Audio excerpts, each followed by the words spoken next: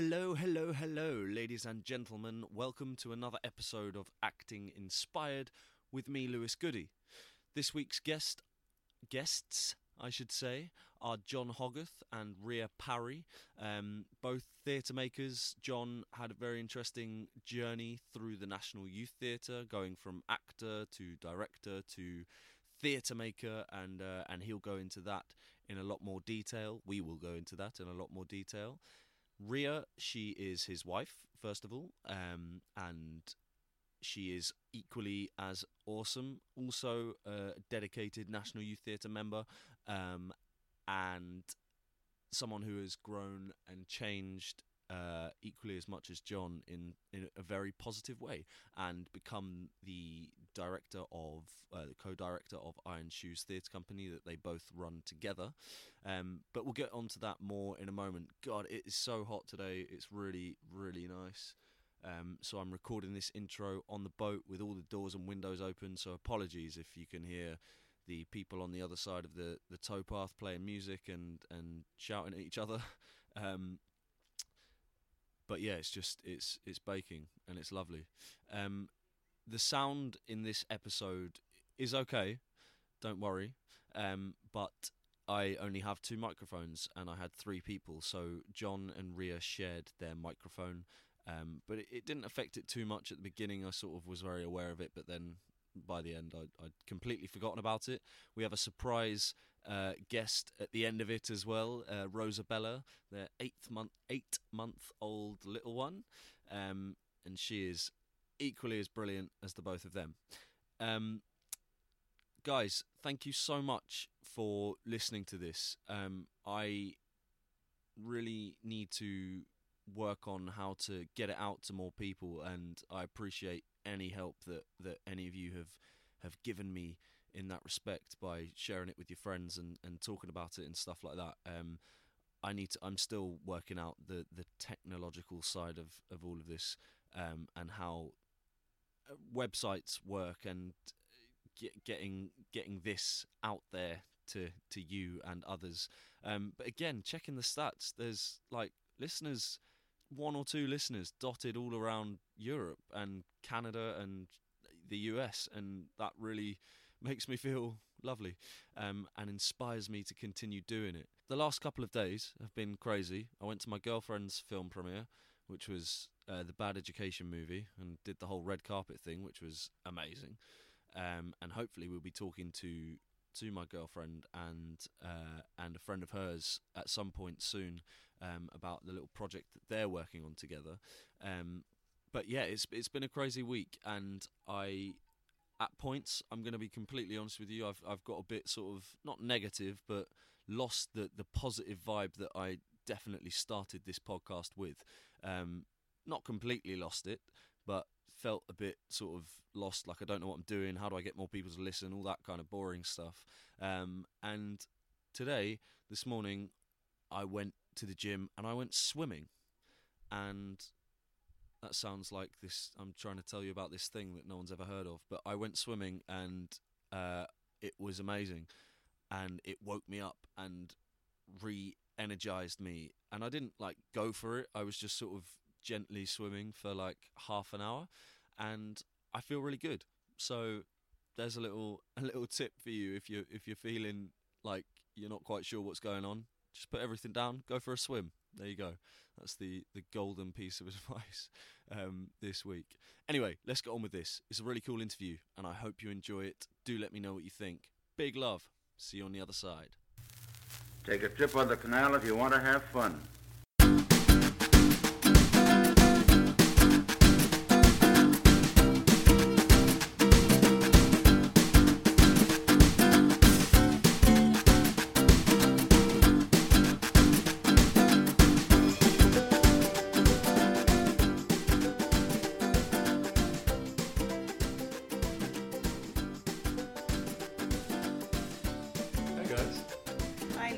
Hello, Lewis.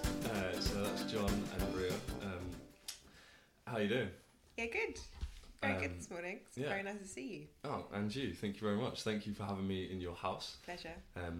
This is the first one that's not on the boat, so that's quite cool in itself. Mm-hmm. it's raining and it's horrible. It's going to start raining, Yeah. But the house is nice. The house is lovely. Yeah. The house is gorgeous. And I'm sorry I missed missed Rosabella. It's right, she'll probably be awake in about 10 minutes and then you Amazing. look at me and she can join Get in involved. on the podcast. Yeah. Tell me, or for the sake of the people who are listening, you first, Ria, who Pointing at you me. are. Yeah, I'm pointing at Ria. Who are you? Who the hell are you? Hi. Who the hell am I? My name is Ria Parry. I am a theatre director. Mm-hmm. I was a producer back in the day, but now I'm a freelance theatre director. And I also run Iron Shoes, which is a small-scale new writing company, and I run that with John Hogarth, who is joint artistic director of Iron Shoes, and he's also my husband, and he's sitting next to me. Yeah, indeed. So, it's a nice, smooth transition there. Segues are always good. But so I'm John Hogarth, and as Ria said, we run Iron Shoes together. My background's, I suppose, a little bit different from Ria's in that I worked as an actor and trained as an actor many, many years ago now, and then went from acting into also directing and doing a bit of producing, and more latterly I've done a lot more directing and writing. So it's been a bit of a kind of strange and various journey. No, that's cool, and we'll get into that a little bit hopefully in a second. Cool. One question that I start all of these things with, or have been doing recently, is what did you want to be when you grow up, when you were kids? When I was a little kid, I think I wanted to be a writer. Yeah. Nothing to do with theatre, I just wanted to write stories. I used to write little stories that probably had about 20 words in them on a bit of paper, and then you just go around to my neighbours' houses, knock on the doors and try and sell them for, I think it was 5p for a short story and 8p for a longer one. And some people were really nice and some people just told me to go away. And I was a small kid with an ambition. Yeah, seriously, with the money-making ambition as well. Yeah. That's amazing. Yeah, maybe it was just about trying to get some money as opposed to actually Well, yeah, writing. fair enough. Who I bet knows? have you got any of those stories? No, I don't think they were very good. It would be interesting to see them though. Yeah, I think it was stuff like there was a fish and the fish went to the moon and was very happy. The end. That probably 5 pence. was. Yeah, 5 5 pence. pence. 5 pence. That kind of was That it. bring me such joy and happiness. I wish you'd lived next door. I know, right? Hey, John, what did you do? Different from it. I can remember wanting to be a blacksmith. Yes. And I can relate. Yeah, and maybe a chef or a cook of some sort. I quite enjoyed that idea. And then I was into drama and acting very early on, so I was kind of in our village because me and Ria grew up in very different places. So I grew up in a kind of tiny little village, a remote part of North Yorkshire. So there wasn't anyone to sell stories to, even if I'd written one. Miles. So I would have to walk a long way. But there was loads of kind of horses and things like that. So hence the blacksmith thing. But in our village pantomime, I can remember that was the first time I did any acting, and I remember being really taken with it as something that I was, thinking, that would be amazing to take that forward. So I was a bit kind of a cliche in that way, I think, is that all through school I was in productions and all that kind of thing. Amazing. So, yeah. And for you, thanks for that. Yes. When did you, John, discover, when did acting start becoming something more serious for you? How old were you when you joined MIT, for example? Yeah, so I was 14. So that's how we all know each other, bizarrely. Yeah. You and Ria all were members of the National Youth Theatre. And that was a really important, I think, milestone for me, is that, having said I grew up in this tiny little village, that I auditioned to join the National Youth Theatre in Newcastle and was invited to come down to London. And so I was 14, incredibly green behind the ears. So it was kind of astonishing. For the first 2 years, I remember not really ever having the confidence to say who I was. So an actress who's still a friend now introduced me to everyone as Steve. And I didn't have the courage to say, oh no, well, actually my name's John. And so for 2 years, I was always known as kind of Steve down there until it took me about 2 years to say, well, hang on, no, I'm called something different from that. So it was a major kind of life chapter, I think, for me. It was it comes at that time anyway, where life is beginning to make sense, you're beginning to make choices, and for me that was a massive stepping stone. Yeah. So you learnt that you should remember your name. Well, but it's funny, I was having this conversation the other week, and it is, I think, that I kind of fulfilled a cliche for that first couple of years. So I kind of became the slightly thick northerner, and that suited me quite nicely. And I think that often happens actually with something, an organisation like Youth It. You I don't know, you become what you think where you could fit in or whatever. You become a little bit of a stereotype. Yeah. And it took me a long while to get out of that stereotype, I think. Still probably am a bit of a thick northerner. I get trapped in these stereotypes massively as well. Right. I'm stuck in it. That's why I've cut my hair off, to try and start getting out of that. Right. That area. Yeah. But Ria, when did theatre become something that was important to you? Because obviously, I mean, even with the stories and stuff, stories must have had some importance to you. Yeah. I quite liked make-believe Yeah. worlds. So, yeah, a bit of escapism, even when I was young. So at primary school, I was incredibly shy. Yeah. Really, really horribly shy. And then in my last year at primary school, they did a production of one of the teachers was doing a production of Christmas Carol. Yeah. And this boy called, I think his name was Freddie, was Scrooge, and I was like one of the I was about to say receptionists, but don't think they were in Christmas Carol. Clark, like Bob Cratchit. Yeah, but not even that important. I had like a couple of lines. Right. So we were rehearsing our scene with the teacher, and Freddie was being very quiet, and I was being quite loud, and really surprised the teacher. So they asked us to swap around. Oh, really?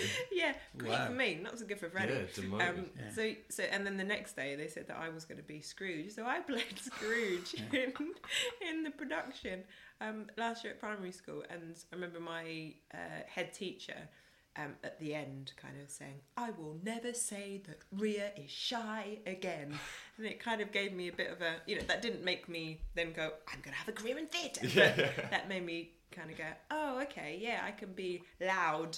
A bit louder than my normal personality when I'm pretending. Yeah. When I'm in that pretend mode. So did you start in the I mean, obviously that's at NYT. primary school, but was it acting? Yeah, acting definitely. Yeah. Yeah, definitely. That was kind of my route in, and I thought I did want to be an actor, so I auditioned for National Youth Theatre when I was 14. Yeah. Didn't get in. Neither first time. I got in first time. Yeah, right. And then left it because I was devastated and didn't quite know how to cope with rejection. Yeah. And just thought, oh, I'm not good enough.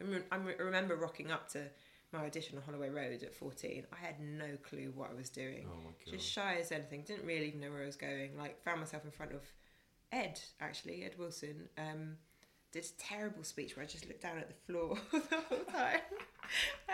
And then was like, oh, I haven't got in. So that's not supposed to happen. Yeah.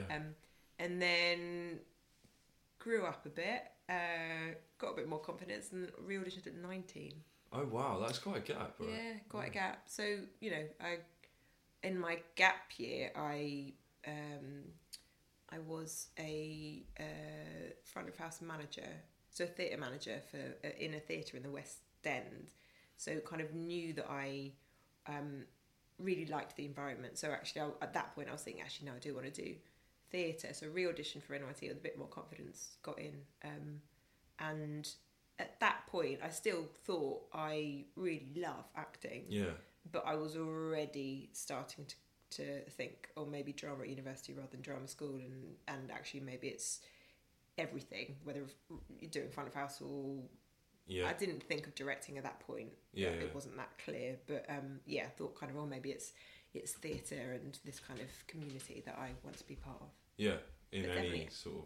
In any capacity, Yeah. yeah. But it was definitely kind of acting that kind of got me in the first place. Amazing. And John, obviously you got into MIT and then ran it. Got on top of it. Yeah. And that was got on top of it indeed.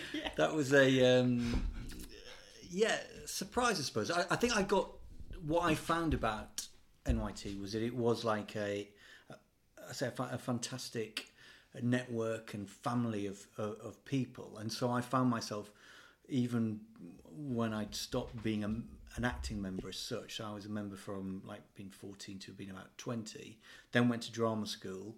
Then got a couple of jobs, as an actor around the country.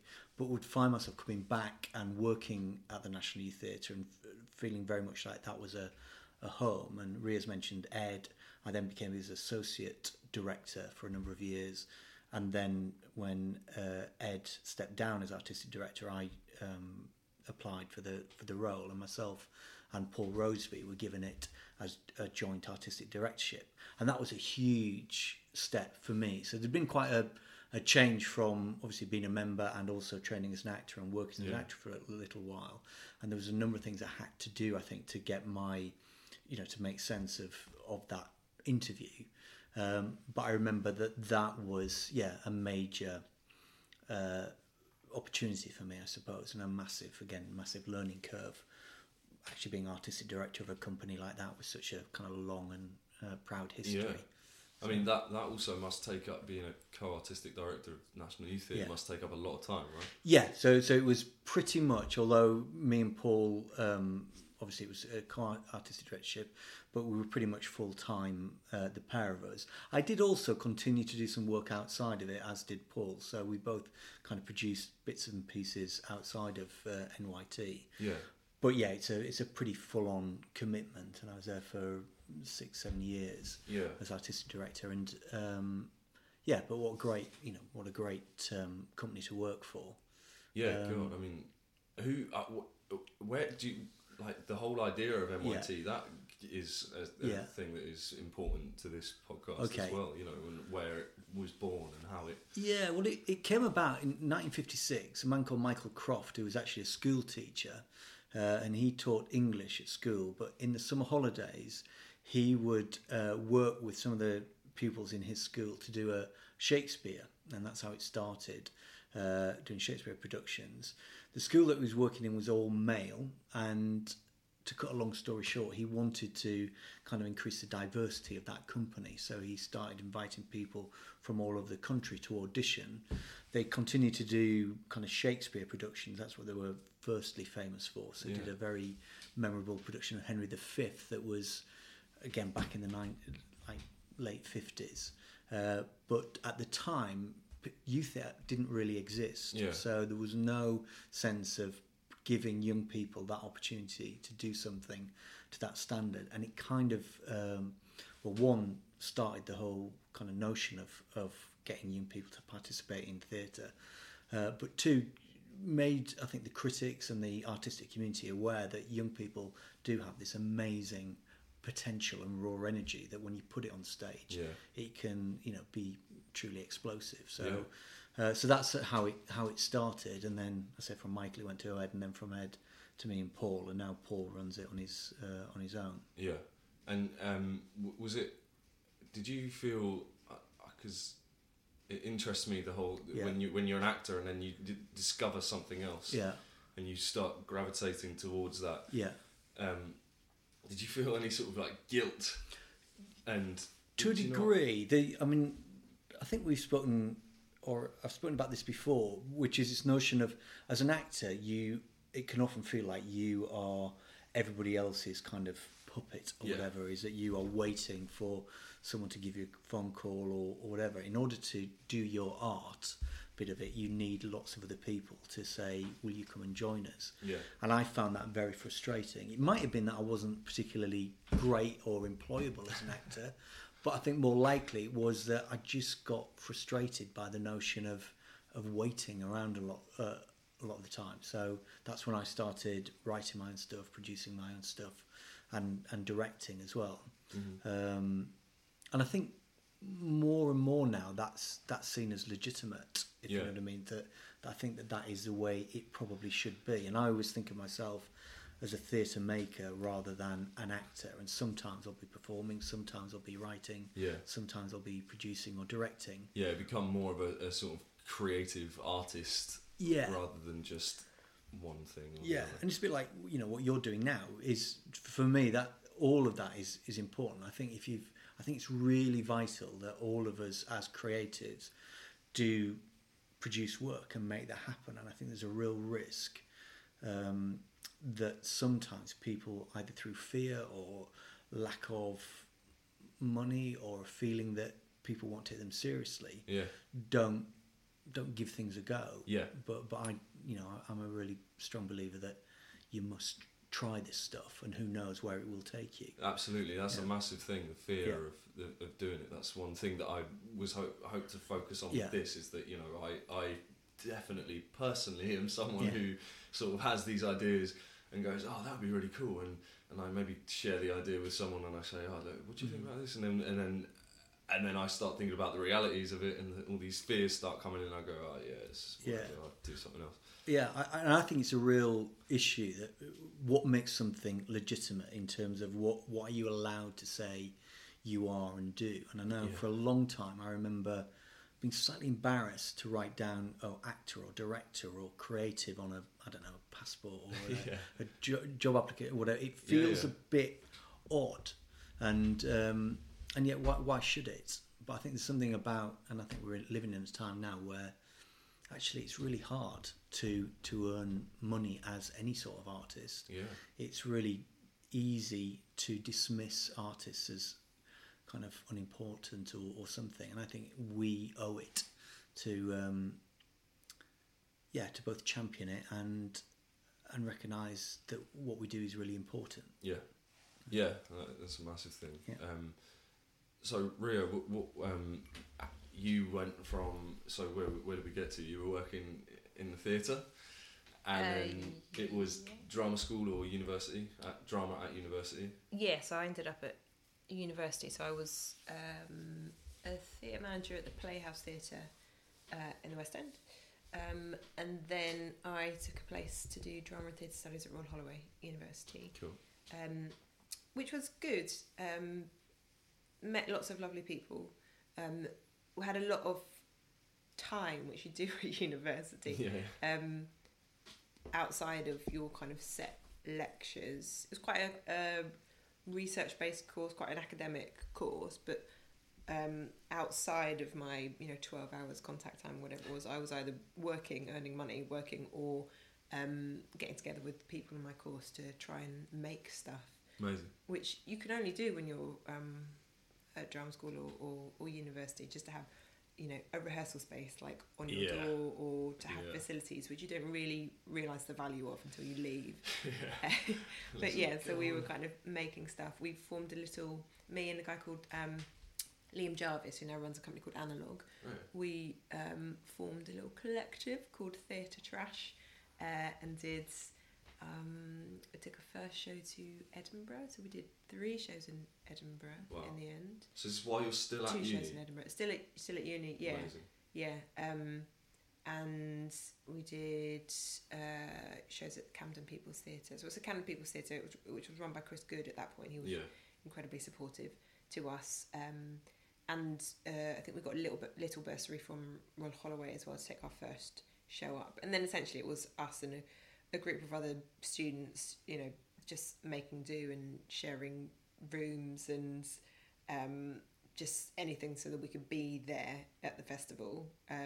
I'd been doing box office and admin at the Pleasance Theatre in London, so I had a nice relationship there. So actually we took our very first Theatre Trash show to the Pleasance, which was quite brilliant and an incredible learning curve for all of us, and definitely for me in terms of the producing side of things, because I was co-directing and co-devising with Liam and the company, but I was also mainly doing the producing stuff. Liam's a bit of a digital artist as well as a director, so he was looking after all the technological side of things, and then I was kind of doing all the admin. So it was a really great learning curve to kind of go, okay, this is how you put on a show. This is how you put on a show at the Edinburgh Festival. This is how you put a show on the London Fringe. And I'm now looking back, I'm really grateful I had that learning experience kind of whilst I was at university and then just after as well, because it set me up in a good way to kind of know how the mechanics of everything worked. Yeah, and I suppose it's a good thing to take from it as well, as if you have a space and have the opportunity for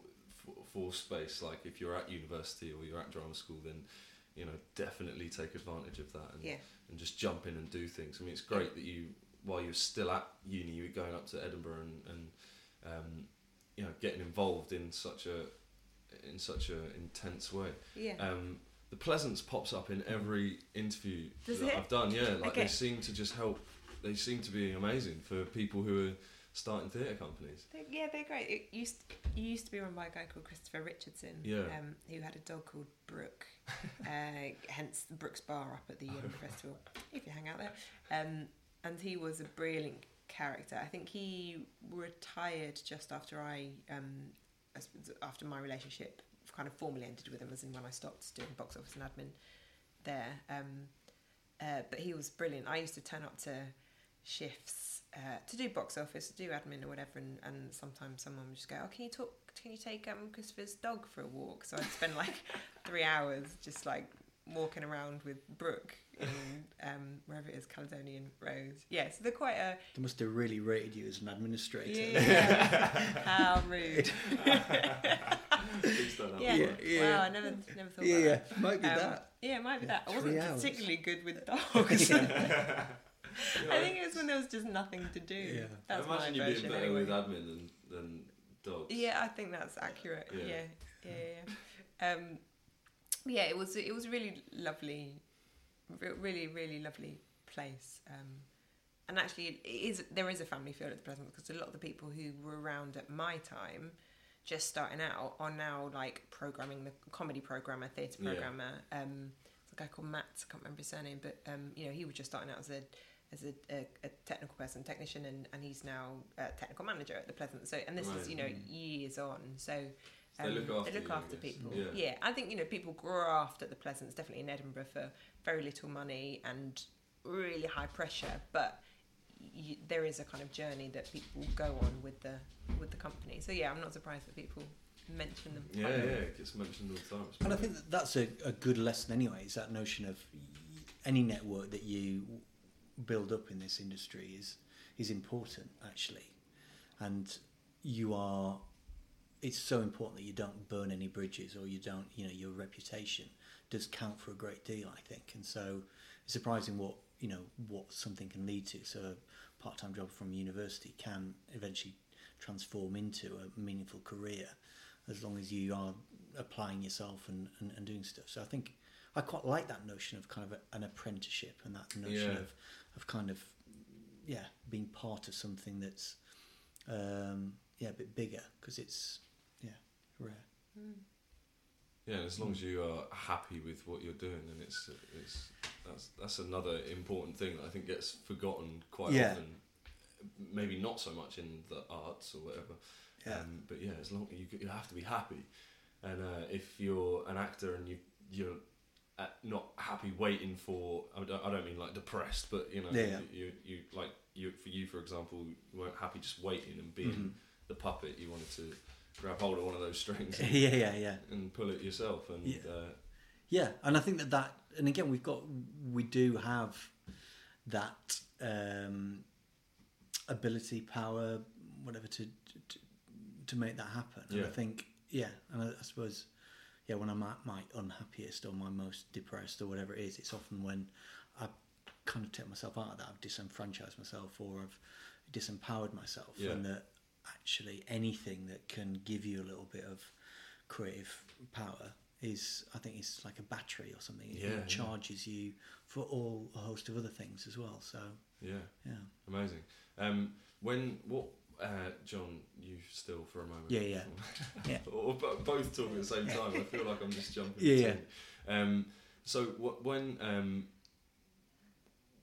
if it's not too personal, me asking, why did you step down from NYT? A couple of reasons. The one that I told myself, and I think this is true, is that it became quite safe in a way, and what I'm about to say maybe makes me sound, very grand, and it really doesn't mean to, but I genuinely felt as though being artistic director of an organisation like that, you're at the very top of that organisation. You're working with incredibly talented, young, impressionable people who kind of see you as some kind of guru, potentially, as some kind of know-it-all person. And it's really flattering to be at the top of an organisation like that.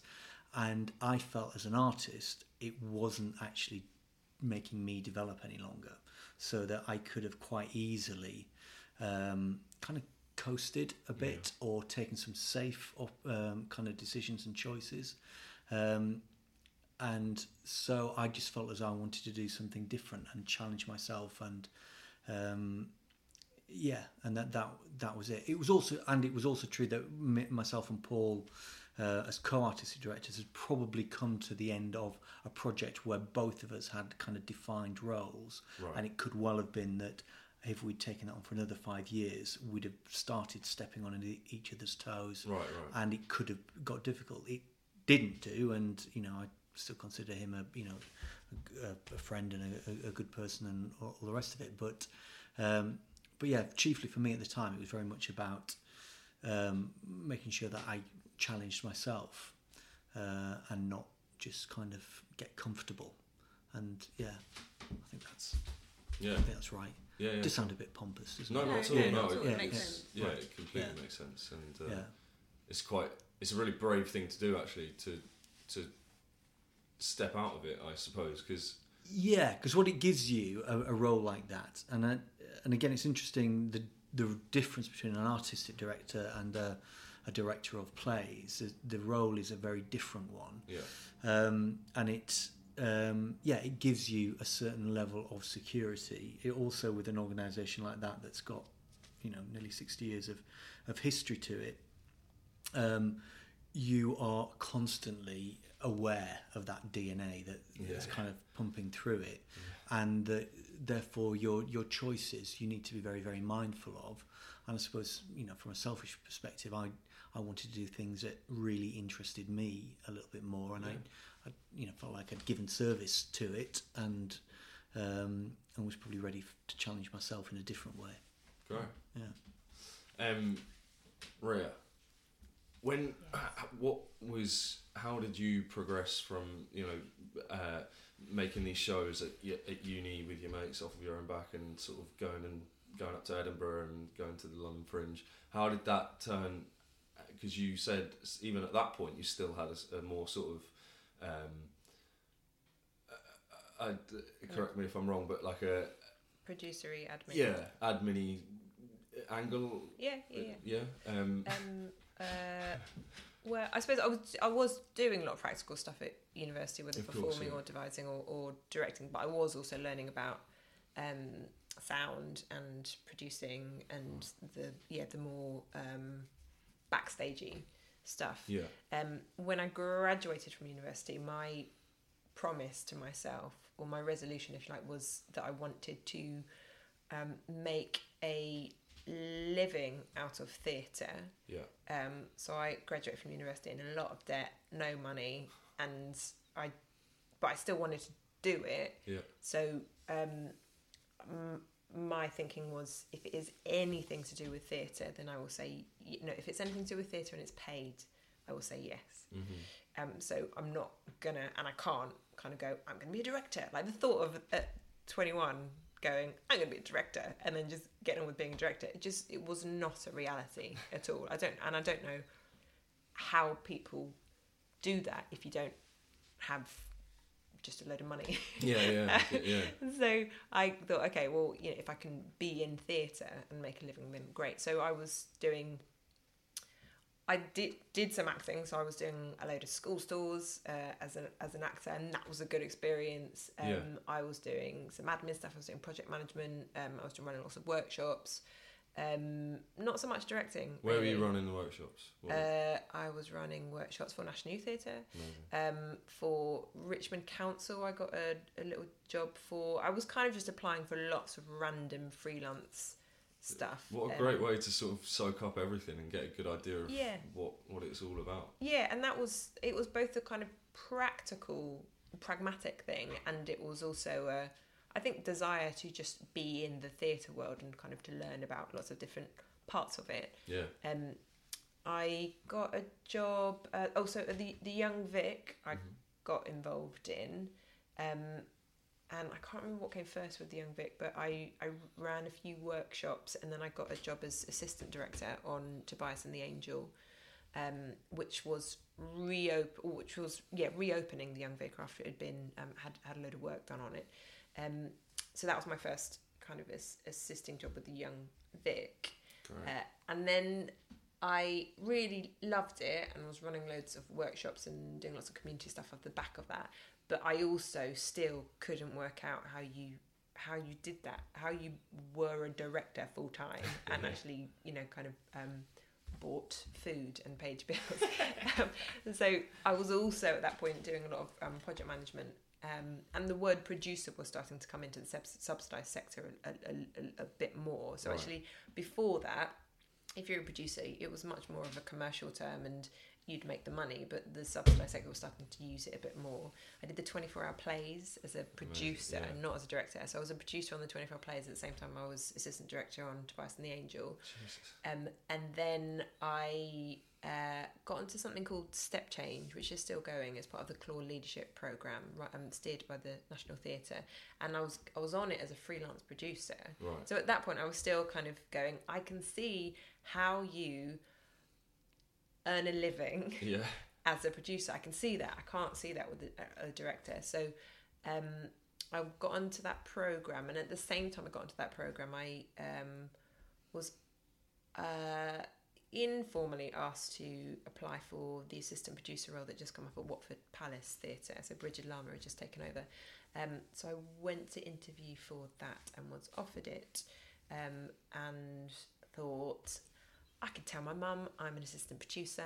That all makes sense. I've got a wage. All of that would be really interesting. At that point, I also thought I was really interested in programming, which I am. Yeah. But I thought, okay, maybe that's the path to go on. So I took a job as a producer at Watford Palace. I stayed there for 2 years, moved around a bit in Watford Palace within those 2 years. Yeah. And then at the end of that, I kind of had a bit of a chat with myself and thought, do you know what? I do want to be a director. I still can't quite work out how to make it work money-wise, but I'm going to jump.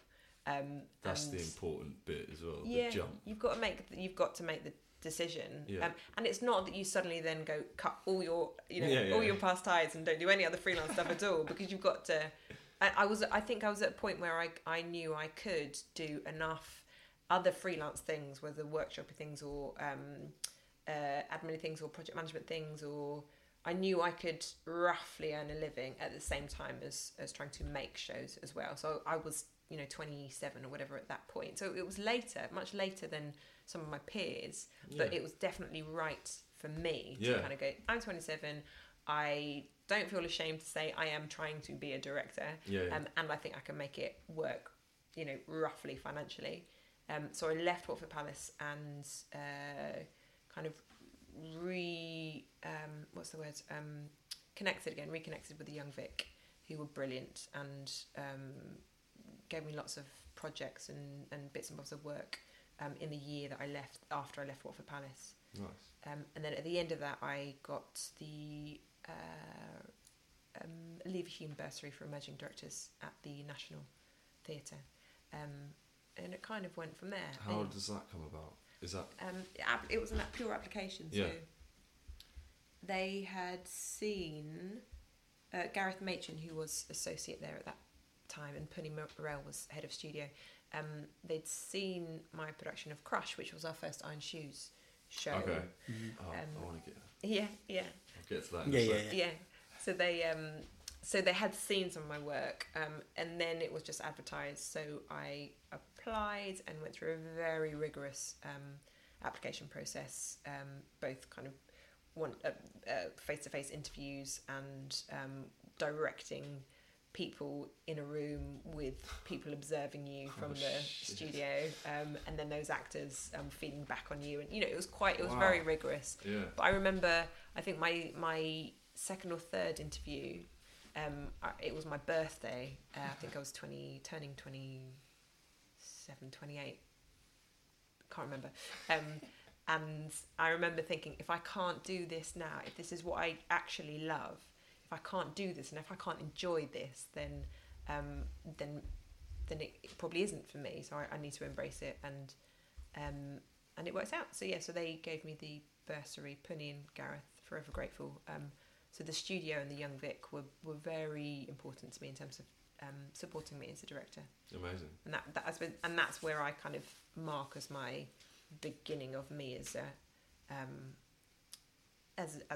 director, as me kind of confidently kind of going, this is me. I'm a director. I'm trying to be a director. Yeah. Yeah. You're a very good director. Thanks, Lewis. Right. Thank you. Been directed by both of you. Yeah. Who's the best? Yeah. No. Actually, to be fair, all I remember doing with you is blowing a feather up in the air. Yeah. You were very good at that, though. Thank you. Yeah. And I'm clarifying that was John that I should do that, not me. Yeah, that was So sorry, John. I think therefore the prize goes I'm not saying to anything. You can fight between you.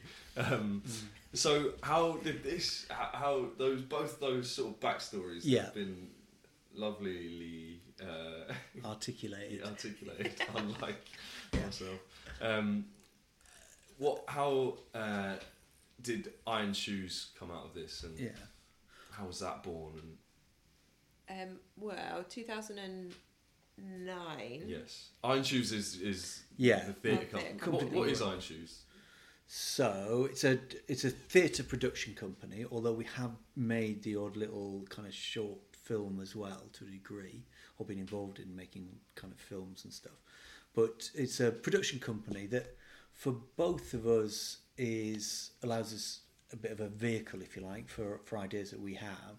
We define it saying that we want it to be a company that makes projects with authentic voices, so that all the projects that we have done tend to be new writing, tend to be writers who come a little bit from the margins, if you like, so that they are representative of a voice that you wouldn't normally hear.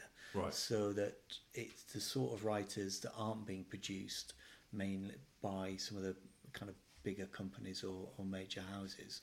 And I suppose that's, if there is a criteria, that would be it. Yeah. We're still a very kind of small company. It's myself John and I. Yeah.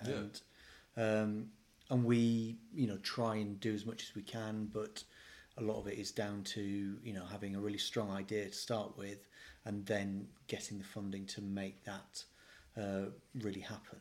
So it's project to project, and we bring in freelancers for each project, whether that's an associate producer or stage management or actors.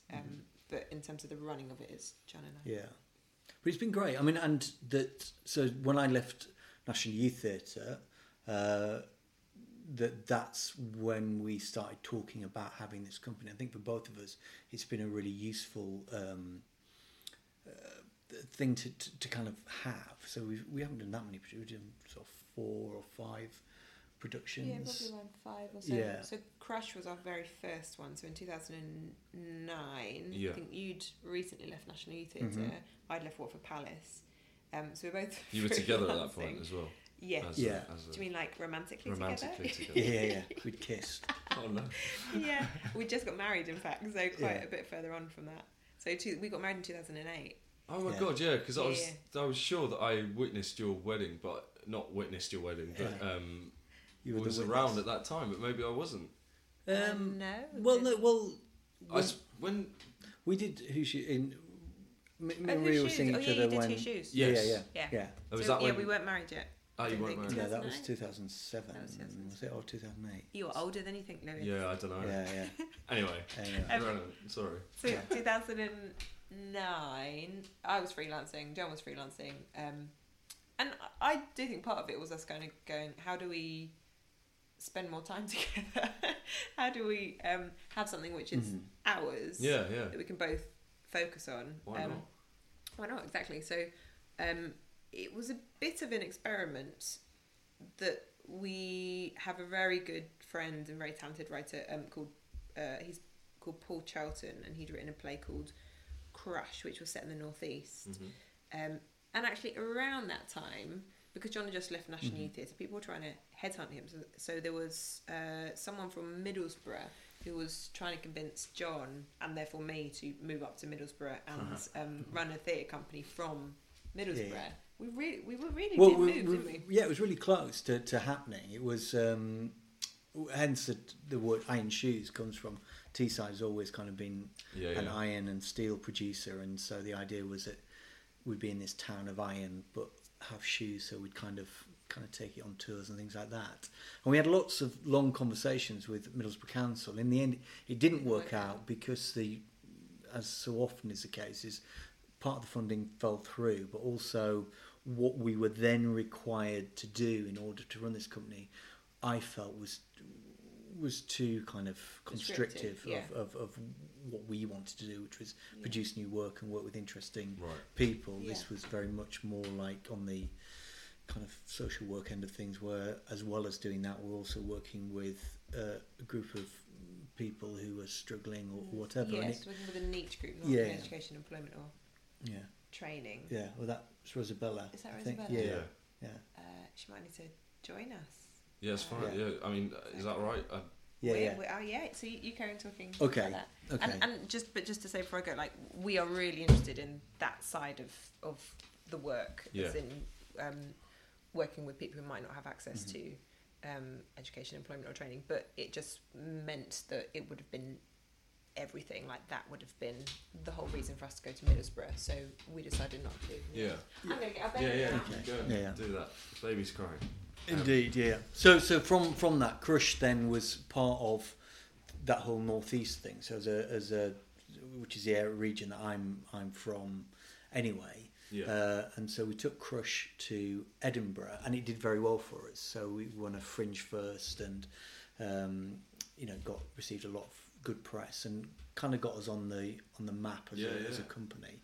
And then since then we've had a number of kind of productions that have all done pretty well. Yeah. What do you think it is? Because there's obviously something you're doing right. So is it like, what creates that quality? Is it? I think it is a genuine belief in the idea. Yeah. So whatever the creative source is, whether it's a piece of new writing in terms of, so that becomes a kind of source for then, kind of attracting artists around it, or I say with some of the stuff that I've written, it's just a single idea, but it's about being passionate about that. We never looked and don't look to make money in Iron Shoes. In fact, it's probably cost us a great deal into, if we totted up the hours that we put in and all those sort of things. It's never. No, I mean, it's set up as it's a company limited by guarantee, and in its kind of articles or whatever, you've actually aren't planning to make profit in those sort of companies. You're trying to break even every year, and that's what we look to do. So every year since we've been started, we've had activity, and sometimes it's R&D stuff, sometimes it's a full production. But what we've also tried to do is be financially responsible about making sure that if we are going to do a production, we've either got the funding in place, or that we're very clear with the people that we're working with how that is being funded.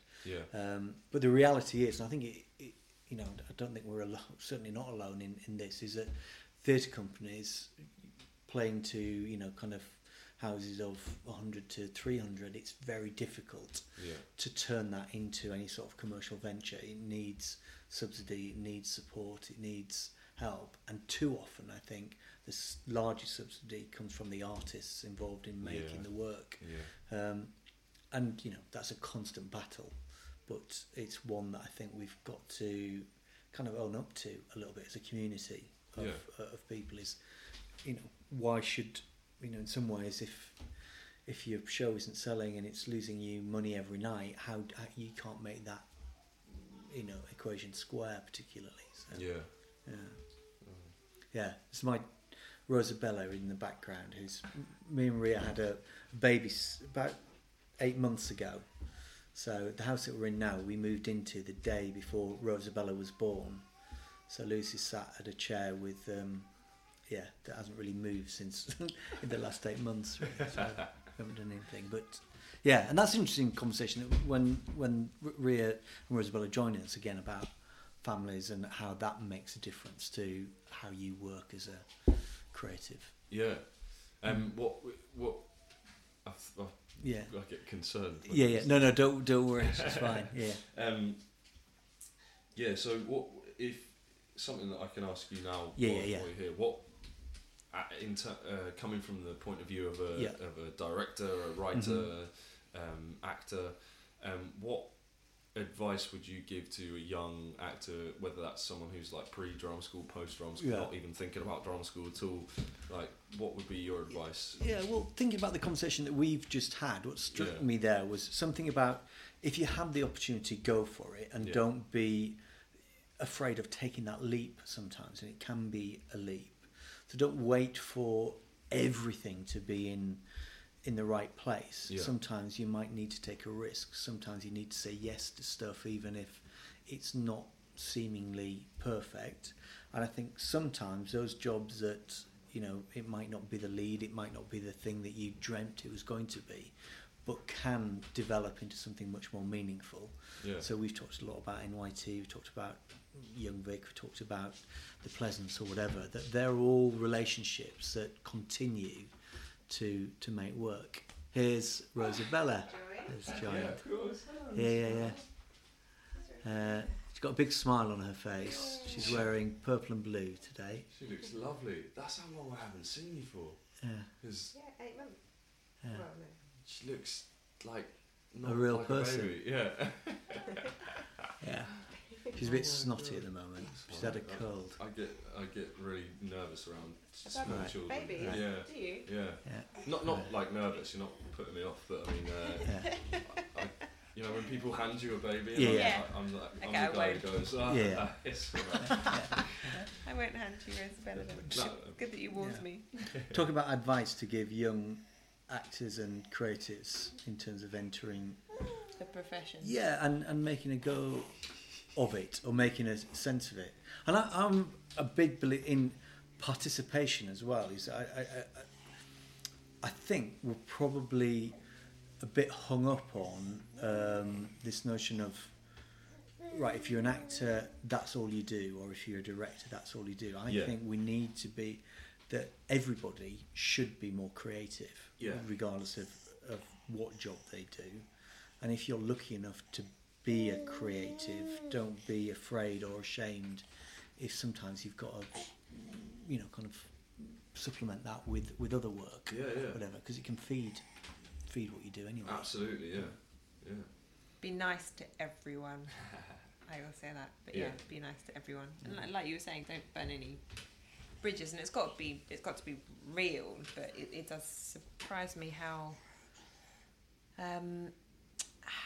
many people, not that they're horrible, but don't realise that the relationships that you're building at the very beginning are going to see you through ultimately. So be nice to everyone. Be nice to be lovely to everyone. Let me have a look here. Did you talk about Crush and Mad About A little bit.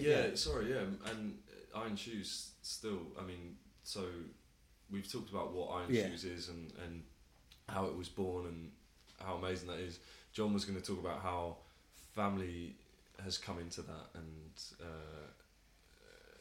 weren't you? Were you? Yeah. Lucy's face went really scared there. As if, oh God, have I touched on something that I shouldn't be? But I think it is interesting. So I say Rosabella was born 7.5, nearly 8 months ago now, and that clearly makes a difference because our responsibility also includes her. So things have altered. I think particularly for women, I think that is quite a challenge. Yeah, definitely. I think obviously I'm massively involved in the care and looking after Rosabella, but my body hasn't been through a huge trauma and all the rest of it in the way that my wife has. It's recovering now.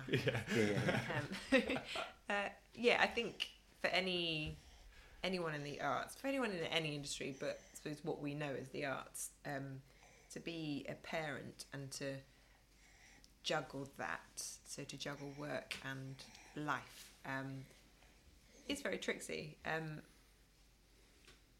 Childcare is a really difficult one, because in the arts, none of us have set hours. Yeah. So we're not Monday to Friday 9 till 5. Yeah. So therefore, we can't kind of employ someone or find a nursery where you can put your child in 9 to 5 and that's all sorted. That actually, it's much more likely that I'll have a couple of tech weeks coming up soon, and I'll need to work all hours. Yeah. So then it's a case of John definitely being free, or my mum definitely being free, or so that balance is really crazy. And it's fine when I'm working and John isn't, or John is working and I'm not, but as soon as we get clashes, which of course we have clashes coming up, then I don't really know what the solution is. And when you have one-off things, which again in the arts you have all the time, whether castings or design meetings or whatever, to have like a central London creche at the National Theatre or the South Bank Centre or the BFI would sort out so many people.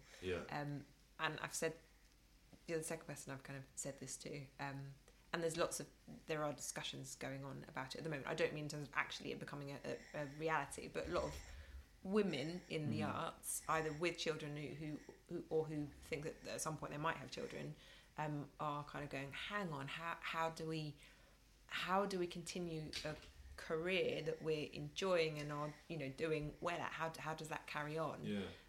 Whilst also raising a family and being a mum. And statistically, if you look at it, the number of female directors who are working, I imagine in the country, definitely in London, does drop off after a certain point, or people become kind of less active, and that's because it is incredibly difficult to manage childcare. Yeah, no, I bet. And is that something that you thought about before?